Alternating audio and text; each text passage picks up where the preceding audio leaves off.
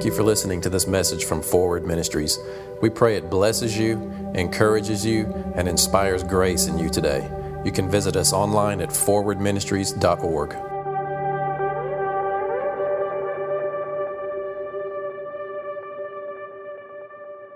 I think it's just what God is saying right now.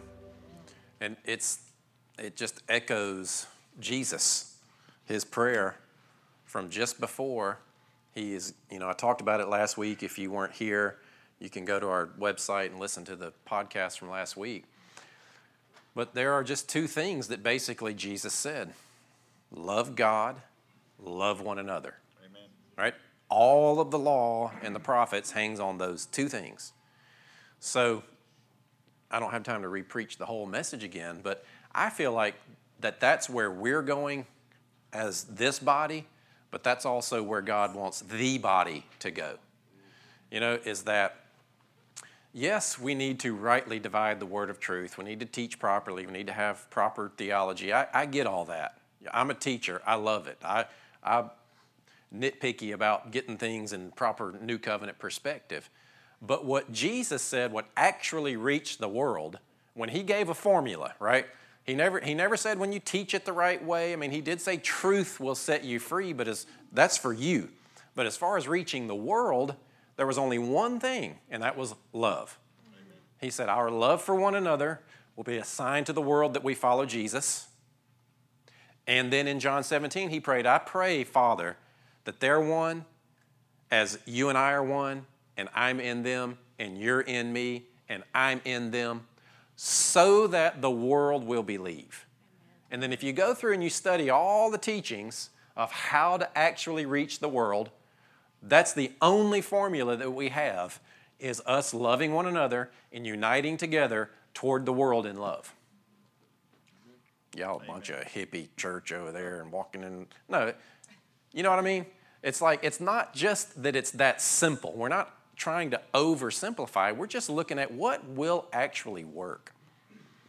It's what will cause the divisions that we have in church and all the other divisions to slip away, right? If you watch the media, you listen about this election that's happening, you look at what's going on in different cultures, that stuff will never heal until we, as believers in the body of Christ, look past that stuff. Yes, there have been horrific injustices that have happened to different people groups all throughout the ages. I said last week, I understand a guy that has read the whole national anthem and disagrees about what happened to his particular people group, and he's trying to express how he feels, and it's clunky, and it doesn't make sense, and we get offended. I get it. He's got a legitimate complaint. But is patriotism more important, or is unity in the body of Christ more important? Amen. You know what I'm saying? We're getting offended at the wrong things. Amen? Amen?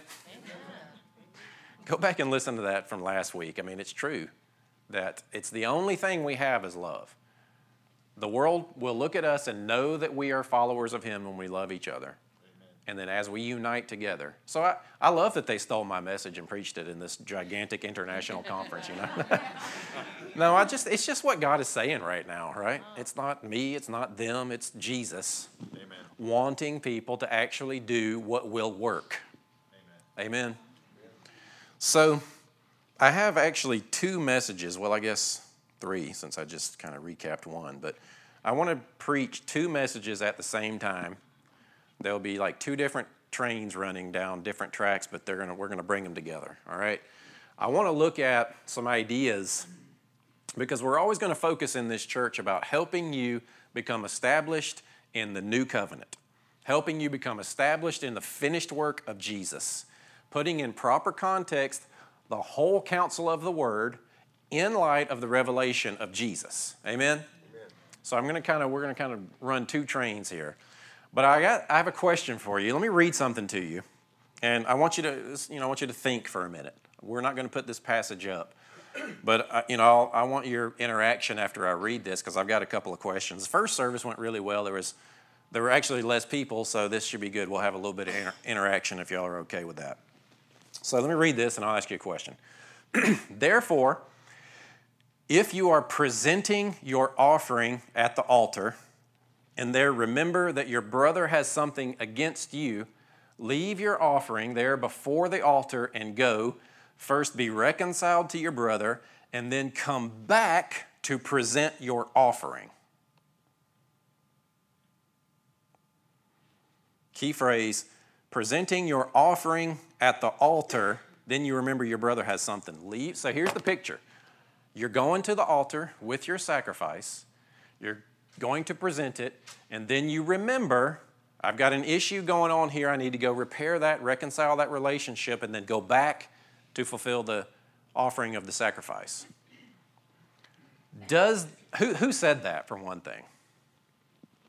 Do you know who said that? I told you I'm going to make you think. I don't want to embarrass you, but I want to make you think. Who said that? Jesus. Jesus said this. What was he talking about? Pretty clear. Offerings for sin. That's why you took offerings down.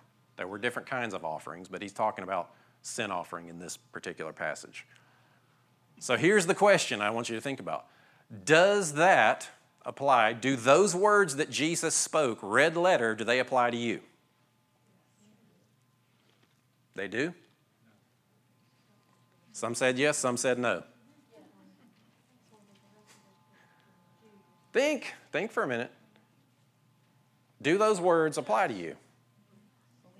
If you don't forgive others, then I won't forgive you. Okay, that's a good one. That's a different topic. That actually falls under the same category of where I'm going with this. So let me ask you a question. Where's your altar that you're going to carry your goat down to leave it at the altar, to go repair the relationship, to then come back? When was the last time you had a dove or a goat or a bull and you took it down to the temple and you laid it before the altar and the priest was about to kill it and you said, well, wait a minute, I've got a relationship issue over here I need to go fix first. I'll be back.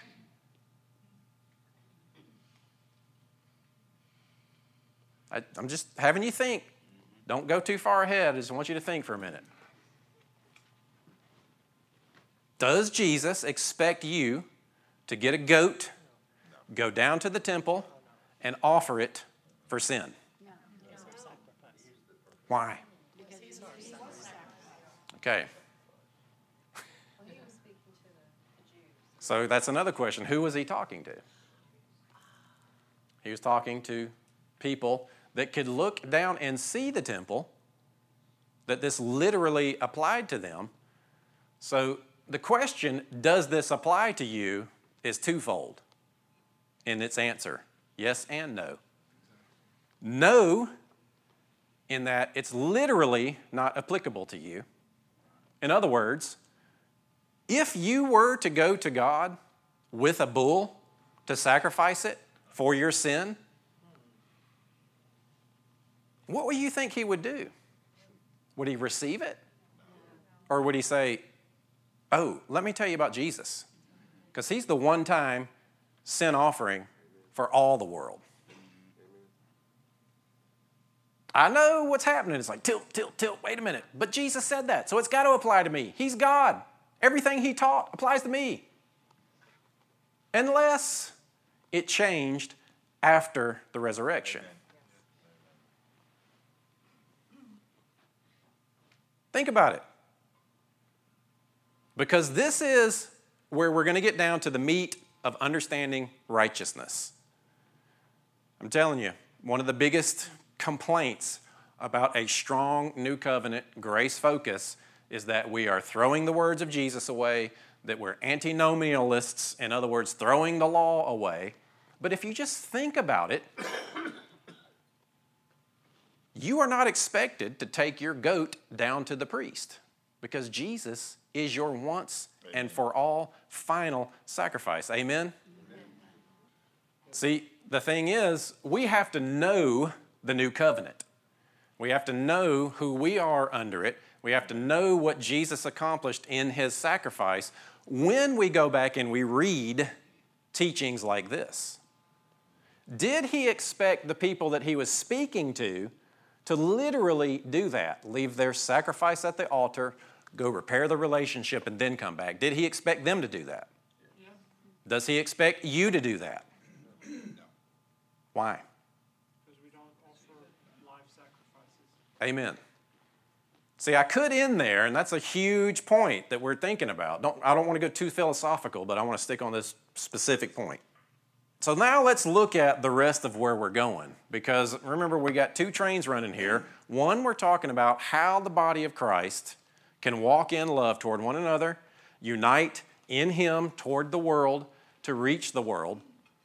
But we have to know who we are in him. Amen. As he prayed. He said, God, I pray that they're one with each other as I am in them and you are in me and we are together. And that's so that the world will believe. But you have to understand what it means to be one in him, which means you have to understand the completeness of the new covenant. Amen. So kind of back on this other track of rightly dividing the word, it's not that we're throwing away the words of Jesus. It's that we're putting him in proper new covenant context. Amen? You mentioned that God won't forgive you unless you forgive others. You know, that's a whole nother topic, but that also falls under that old covenant, because new covenant says you forgive as your Father has forgiven you. Amen. This is a big one, because there are very popular ministries out there that are functioning in a deliverance ministry, and one of the things that they want you to do is forgive everybody so that God will forgive you. Well, you know what? God forgave you in Jesus. That's right. Amen. That's it. Yes, you absolutely need to repent, change your mind, turn toward him and receive the truth so that you will experience that forgiveness. But God is not holding your sins against you under the new covenant, even unforgiveness. That was prophesied that that's what the new covenant would be about. And that's what it says in 2 Corinthians 5. We are ambassadors of Christ, here in Christ's place, to go into the world and tell them, God is not holding your trespasses against you. Be reconciled to God. Amen. Does that mean sin is okay? No. Does that mean God just kind of winks at sin? No. Does that mean it's okay for you to continue in sin? No. Thank you. It's shocking how some people go there with it. What we're doing is we're talking about spiritual truth. We're talking about righteousness. We're talking about a spiritual covenant that is upheld in the blood of Jesus, who he's the one that shed his blood. Right? A covenant is upheld by blood. It was his blood that was shed. It's his covenant with the Father that you are a joint heir in.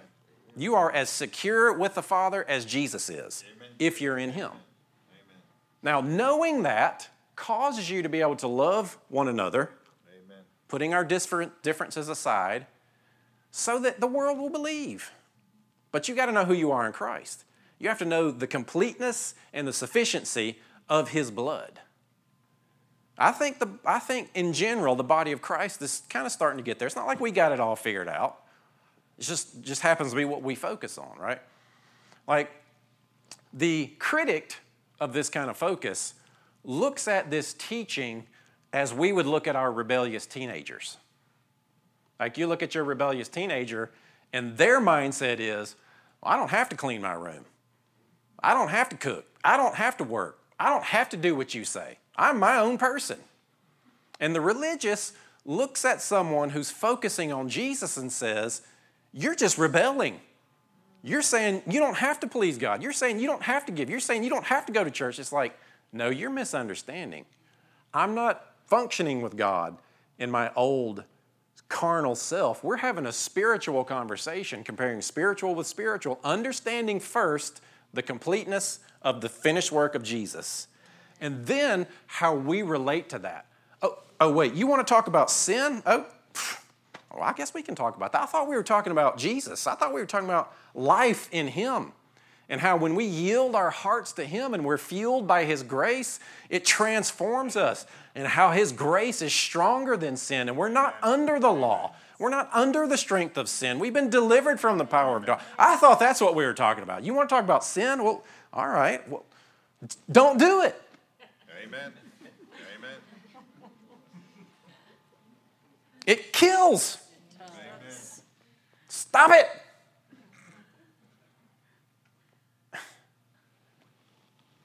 Amen.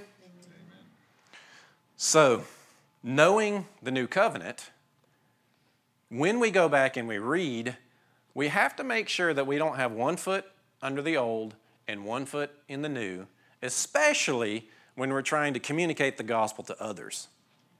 Yeah, your righteousness is only in the blood of Jesus, but you got to do your part, you know. You have to bring holiness to fruition. Well, he's the author and finisher of my faith. What does that mean? You can just continue in sin? Absolutely not. God forbid. Why do you think Paul said that? Because they were misunderstanding him just like the religious are misunderstanding the gospel today. It's weird to me when you talk about the finished work of Jesus that people want to talk about behavior. It should be an unspoken that a righteous, blood-bought, Holy Spirit-filled, under the power of grace, one entity with God, one in spirit,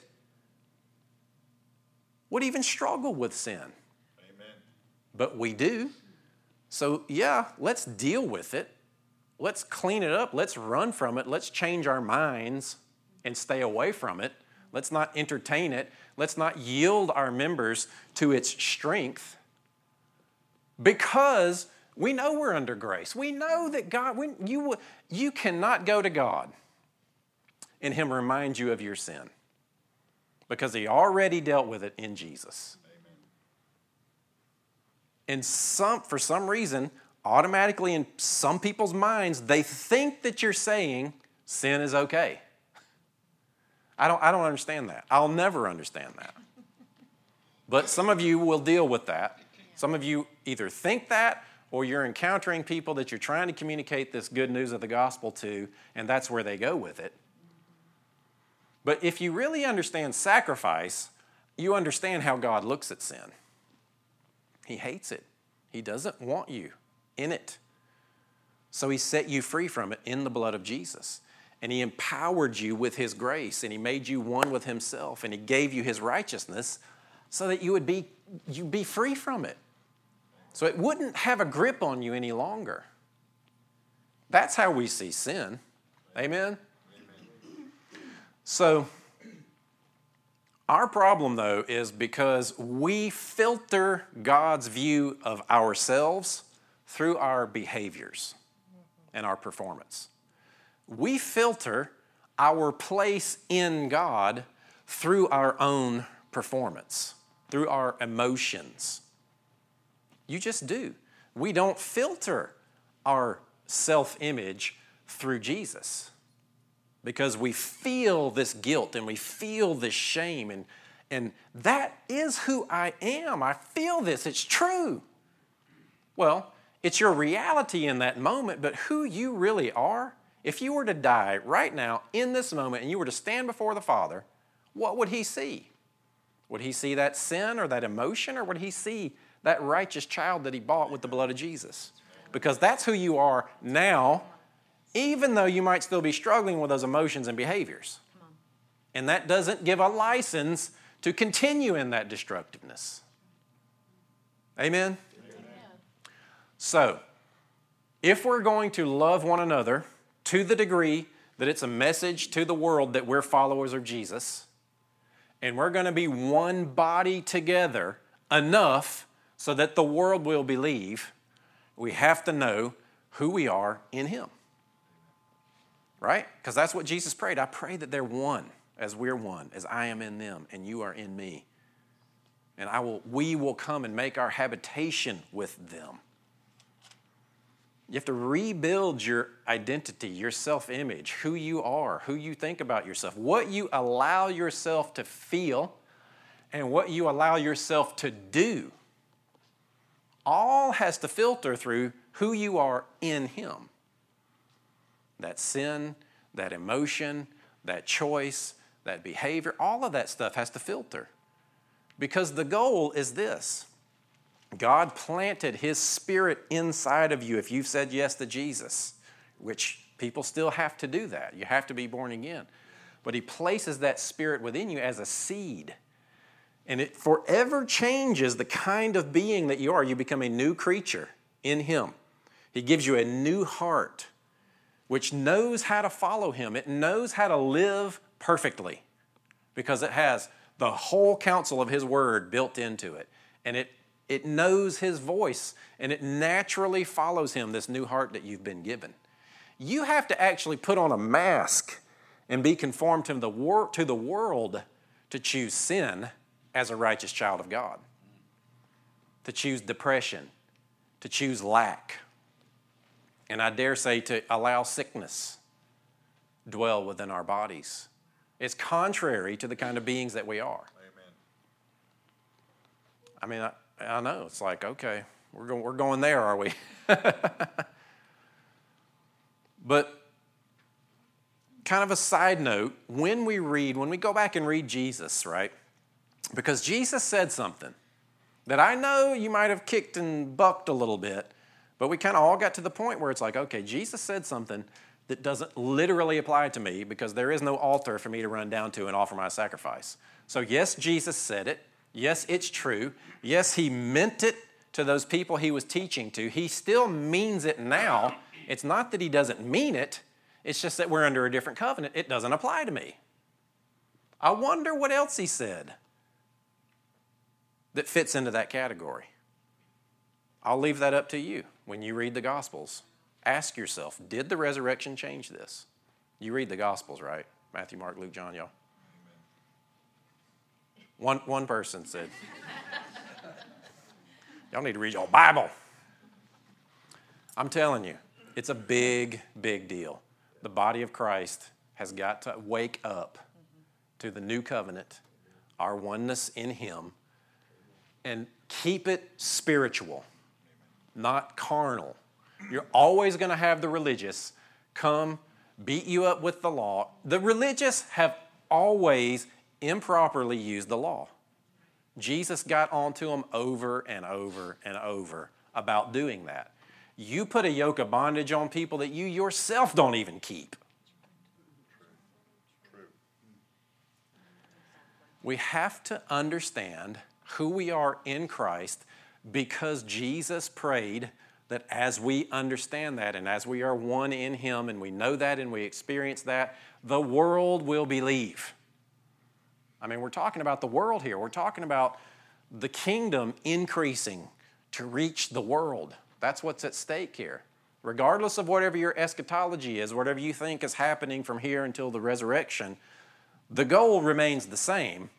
The body be so united in Him, loving one another, that the world looks like Sally said, they're looking at us, they're like, I don't really understand all that stuff. I don't even know if I believe all that stuff, but it's obvious. Their love for one another, they follow Jesus. Amen. Those are the Jesus followers. Look how they treat each other. Look at that one's marriage. But then we unite together and they will believe. Amen. Amen. It's the only formula that He gave us to reach the world, being one. But we have to know what it means to be one. That's why I'm always going to focus on identity, always lay the foundation of Jesus and the finished work that He accomplished. Because when you go back and you read, you have to learn, you have to be confident that the Holy Spirit will teach you how to rightly divide the Word. So you don't need me. You don't. The only reason we do this is for encouragement. I'm not telling you anything that the Holy Spirit hasn't already taught you. Jesus said, I have revealed everything to you that the Father revealed to me. No longer do we need each other, teaching each other. You know, I'm just up here running my mouth getting you to realize, oh yeah, I already believe that about Jesus, right? I mean, all we're doing is talking about Scripture. I might say something to make you think about it a different way, but don't sit there and think that you got to learn all of this stuff and figure out how to read the Bible the right way. You have the Holy Spirit. Amen. He is sufficient. Amen. Amen? Amen. It's not that hard. It's a simple question. When you read it, ask yourself, did the resurrection change this? It's easy when you're looking at it and we're talking about sacrificing goats. It's different when you're talking about forgiveness. It makes people nervous when you say that it does not apply to you when Jesus said, God won't forgive you until you forgive others. But it's the same principle. God forgiving or releasing you from your sin based on your performance or the blood of Jesus. I'm not afraid to go there in spite of the ridicule, which it comes, trust me. Because we're talking about the finished work of Christ. Amen. We're talking about the cross. We're not trying to make an excuse for sin. We're talking about the life that is in the power of the Spirit of God that is in you. Amen. So when you go back and you read things like this, and so that's kind of the first part of the message. All of that to get to where I want to talk about the Beatitudes, where Jesus talks about, blessed are you if this, blessed are you if this. See, with New Covenant blessing, there is no if. It's who. You're in Him, you are blessed. Now, let's just look at this for a minute. Matthew 5:17. Are you learning? Are you thinking? Are you being reminded? Are you encouraged? Yes. All of that. Matthew 5:17. No one has thrown a rock at me yet, so I think we're... Matthew 5:17. So this is Jesus. It's funny because he says this around the same area that he's talking about the law and forgiveness and your righteousness and all of it. It's interesting that he addresses this.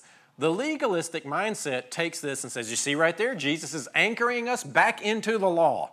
You can't walk away from the law. You have to have the law in place. But a new covenant person realizes he's affirming to us that he knows we can't keep the law. In fact, the law was actually never even meant for righteousness. It says that directly. The law was not meant for righteousness. The law cannot produce righteousness. Righteousness comes one way, and that is by grace through faith. Amen. There is a faith. There is a righteousness now revealed apart from the works of the law. That is by faith. Amen? And I still hear it. That some of you are thinking, well, does that mean it's okay to sin? You seen those memes where Batman slaps Robin? I don't want to slap you. I just want the truth to hit you and realize. Because here's the deal. You're sitting here and some of you are like, yes. And some of you are learning. But you're going to go out and you're going to have conversations with people. And you're going to try and communicate some of these kinds of ideas. And they will throw it back at you that you have to preach the whole counsel of the Word. Okay, let's do that. From a spiritual perspective, fully focused on the blood of Jesus, the sacrifice of Jesus, and the sufficiency and the depth at which it accomplished our righteousness. So he addresses it, Matthew 5:17. So don't think I came... See, it's out of the abundance of the heart, the mouth speaks. And Jesus, when he would teach, it was often in response to the questions that he would get and the thoughts that people were thinking. He said, look, I know what you're thinking. And so he'd teach. So it must have been in the mindsets of the people and what he wanted to communicate in dealing with righteousness, in dealing with sacrifice for sin, to address putting the law in proper perspective. It's just, when you really think about the way Jesus communicated and you grasp the perspective of the context of who he's talking to, it's really, really intelligent for him to put this in there and deal with it. So, like that's a compliment. God is smart, you know what I mean? Matthew 5:17. Do not think that I came to abolish the law or the prophets. I did not come to abolish, but to fulfill. This is what we are preaching, the fulfillment of the law in Jesus. Amen? We're not throwing it out. We're not abolishing it. Verse 18. For truly I say to you, until heaven and earth pass away, not the smallest jot or tittle, letter or stroke shall pass from the law until all is accomplished. See, we know that the righteous requirement of the law was fulfilled in Jesus. And the handwriting of the ordinances that was against you, in other words, the things that could be held against you if you miss it, was nailed to Jesus' cross. Amen. That's Colossians 1 and Colossians 1. Anything that God could have to hold against you, according to the law, was nailed to Jesus' cross.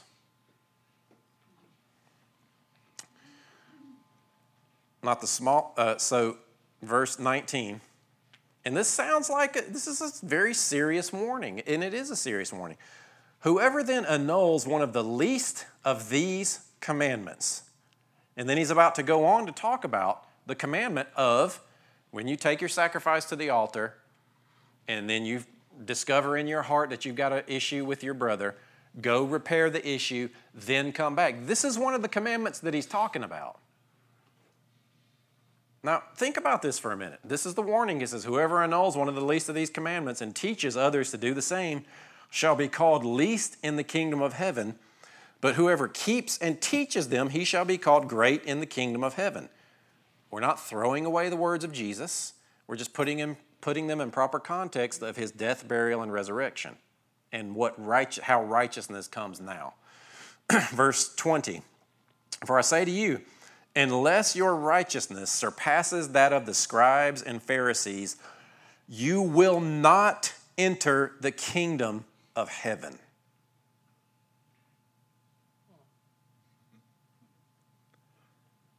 Okay, let's think about that.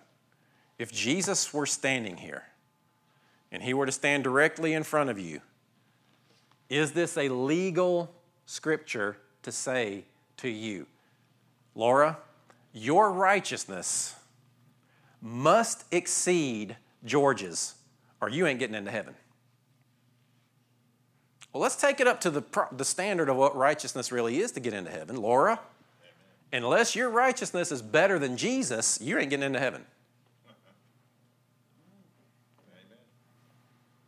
Okay, because this is what he's saying. He's saying, if someone nullifies any of the commandments at all, even the littlest one, and their righteousness does not exceed the Pharisees, you ain't getting in. Does that apply to you? In regard to, is that what qualifies whether or not you're righteous now? No. You understand that aspect of the question? Is Jesus' standard of whether or not he sees you as righteous your righteousness compared to anything else? Does Jesus look at your performance, your behavior, your law keeping, whether or not you're properly teaching the commandments as the standard of whether or not you're getting into the kingdom of heaven? No. What gets you into the kingdom of heaven? You got to be righteous. So that still applies. But how does righteousness come? Exchange. Through faith in what he did. By grace through faith. Are you following me? It's not that we're throwing away what Jesus said. We're not. We're just understanding which aspects have been fulfilled. It's a big deal. It's a huge game changer when you start talking about rightly dividing the word, teaching the whole counsel of the law. Yeah, but Jesus said it always applies. Okay, where's your goat? Where's your altar? Now, in principle, it applies. Don't let the sun go down on your anger. Love keeps no record of wrongs. Absolutely, in principle, it applies to deal with issues, but not literally. God's not expecting you to go purchase a goat or a cow to deal with your sin. I mean, think about that. I know I'm belaboring the point, but I want to because it takes some reflective time to rebuild some of these things that we've had in our thinking for a very long time. Amen. Amen. These things that have been taught improperly to us. These religious anchors that tie us back to a performance-based mentality that we don't even realize are in there. But reaching the world is at stake, because if you truly understand and are experiencing your oneness with God, you have to know this. And it has to be when you're standing before the Father, you have to know that God is not holding your unforgiveness of your dead mother against you. Amen. I mean, we're talking where the rubber meets the road here. There are ministries that are built on. And the exegesis is a bit fancy how they get there of, well, you see, he's given you spiritual forgiveness, but not forgiveness in this world. I've heard that. There's a guy, well, I don't want to go too far because anyway. Amen.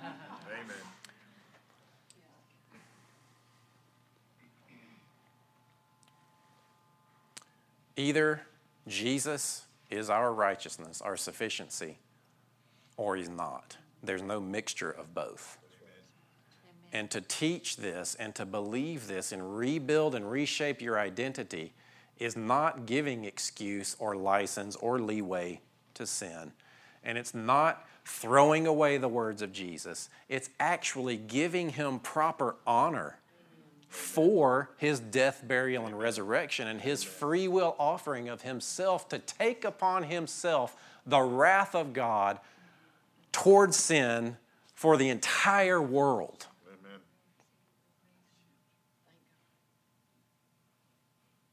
How dare you think that something that you've done is going to withhold the power of the blood of Jesus?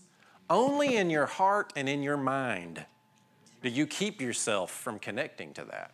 Your sin no longer separates you from God. It used to, but it doesn't anymore, because sin is carnal and you're connected with God in spirit.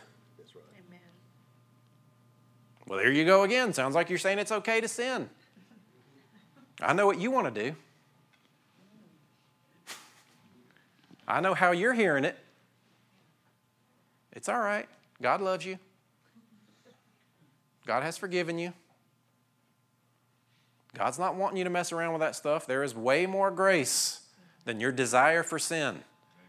And the fact that you struggle with it so much in your mind and worrying that people are going to enter into it tells me what's going on in your life.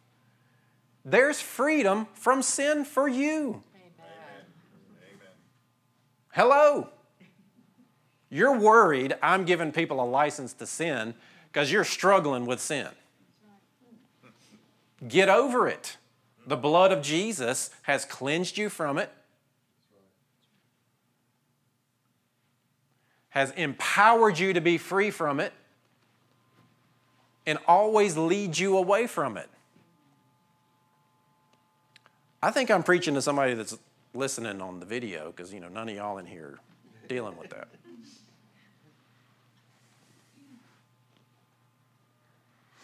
So let's go down to this last passage here. This is in 2 Corinthians.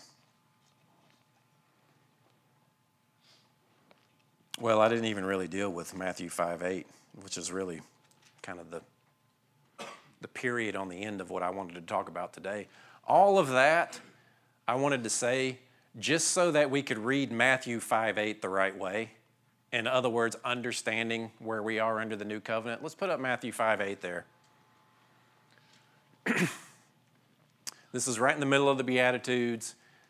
This is not, we've already established your righteousness is not the measurement that God uses of whether or not you're getting into heaven. We have to look at this too and realize me being blessed doesn't have anything to do with my performance, because we read this, right? Blessed are the pure in heart, for they shall see God. And then a little bit later on it says, your righteousness needs to be better than the Pharisees or you ain't getting in. And so because we are rooted in a performance mindset, we read this and we think that pure in heart means being out of sin. Well, if we really look at what the real definition of sin is, it's that it's anything that is not of faith. Do you think that there are some things you did yesterday that were not in faith toward God? You were in sin. That's the standard. So let's look at what he's actually talking about. In light of the new covenant, to these people it meant one thing, to us it means something different because the resurrection changed it. In principle, this applies, but not in law. Okay? So how can we apply this in principle?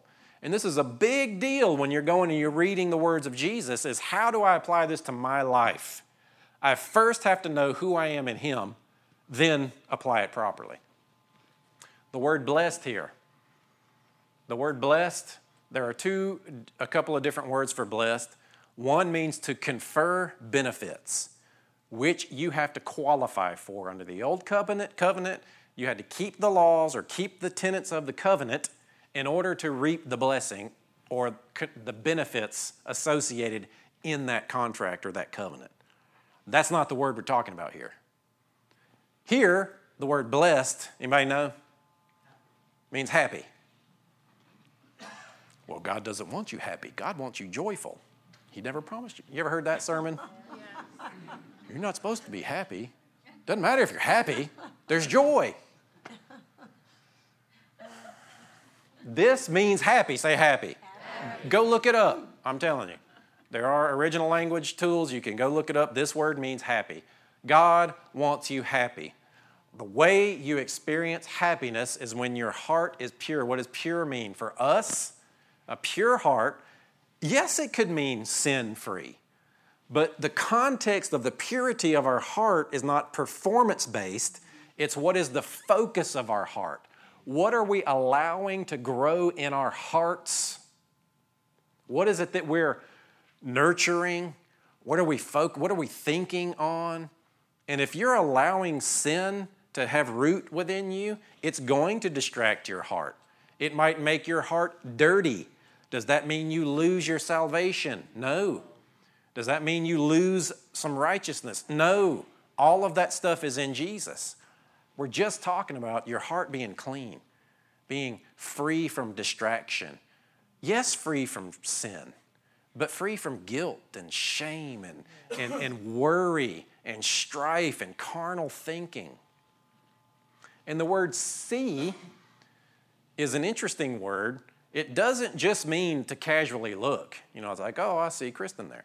That's not what it's talking. It's not like I'm going to see what God wants me to do. The word see here, it's kind of technical. It's like a prolonged middle voice word of look, and it means to gaze upon. It means to have your full vision filled with. It means to be interacting with. It means to experience or perceive Him. For us, what this is saying is when your heart is distraction-free, and that's the work that we are to do, is to labor to enter into the rest of distraction-free. Amen. Absolutely, if you've got sin in your life, get rid of it. There's grace to do so. Let go of that worry. Cast your cares on Him, for He cares for you. Reaffirm to yourself that He is your Father. He is your provision. Get your heart clean, not through performance, but through belief. Am I in faith toward Him? And when you do that, you will experience God. And when you experience God, as Jesus said in John 17 when He first starts to pray, to know God, it's a similar word here, to experience God is eternal life. There are areas where you're not experiencing life. And it's probably the areas where you think you have failed. But there's good news. God's not holding that against you because of the sufficiency of the sacrifice of Christ. That does not give you an excuse to continue in destruction. It should be the freedom that compels you to access His grace, to keep your heart clean in faith toward Him, because when you do, you will experience God. Amen?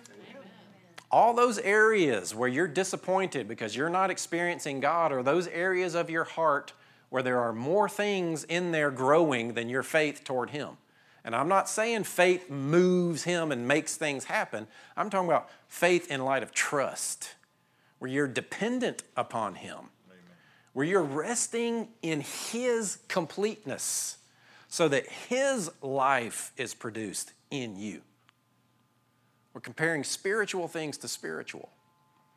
And when you do that, it will produce such a love out of you for your brother and sister in Christ. And then as we love one another, we will love the world, and the world will believe. Amen. Getting the right president in office is not what's going to finally get us to a place where we can reach the world. Getting Russia behaving is not what's going to get them to open their doors. It's the believers in Russia learning to love one another. Amen. You know, let go of the mindset. Can I just preach for just a minute? We have kind of been sold this American dream version of revival.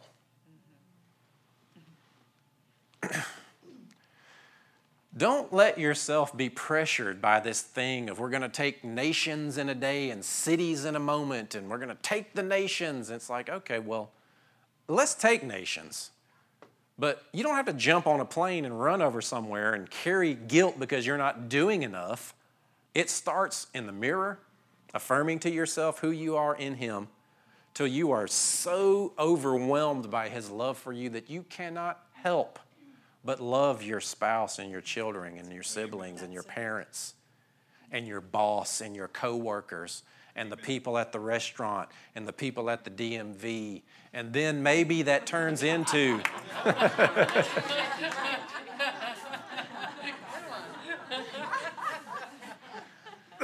And then maybe that turns into we invite some people over for dinner, and then more people come, and we start a congregation, and then we're sowing into it, and we're sending people out. I don't know. You know, where does it start? It starts in the mirror, knowing God's love for you. Amen. That's what you got to be committed to. If you want to fulfill your call, let yourself be moved by God's love for you. You can't stop that. I'm telling you. I am telling you the truth. All those areas where you're failing and you think that you're missing it and you're not walking out what you think you're supposed to do, give those areas to the Lord and let yourself be consumed by His love for you, and it will change. It will just move you. You can't stop. Quit beating yourself up. You can't do it in your own strength anyway. Amen? Did I make you think? Yes. Father, we thank you for your life. Thank you for your Spirit. Jesus, we give you full credit for our salvation. We give you full credit for our righteousness that you have given us. You get all the glory for us being the righteousness of God in Jesus. Thank you for fulfilling the righteous requirement of the law so I could be connected to God, so that I would have a hope of living above the power of sin, so that this world can't bring me down. God, I am committed to being yielded to you, the transformative grace, the transformative power of your Spirit, which teaches me to live godly. So yes, I don't let my heart become overcharged or distracted, because I want your love so oozing out of me that it ultimately causes the world to believe. I thank you, Holy Spirit, for being my teacher. Amen. I depend on you to work these things out in my thinking and in my heart. Teach me, Lord. I make myself teachable to you. I want to properly understand Jesus and his finished work. And as Paul said, I only want to know Jesus and him crucified. Amen.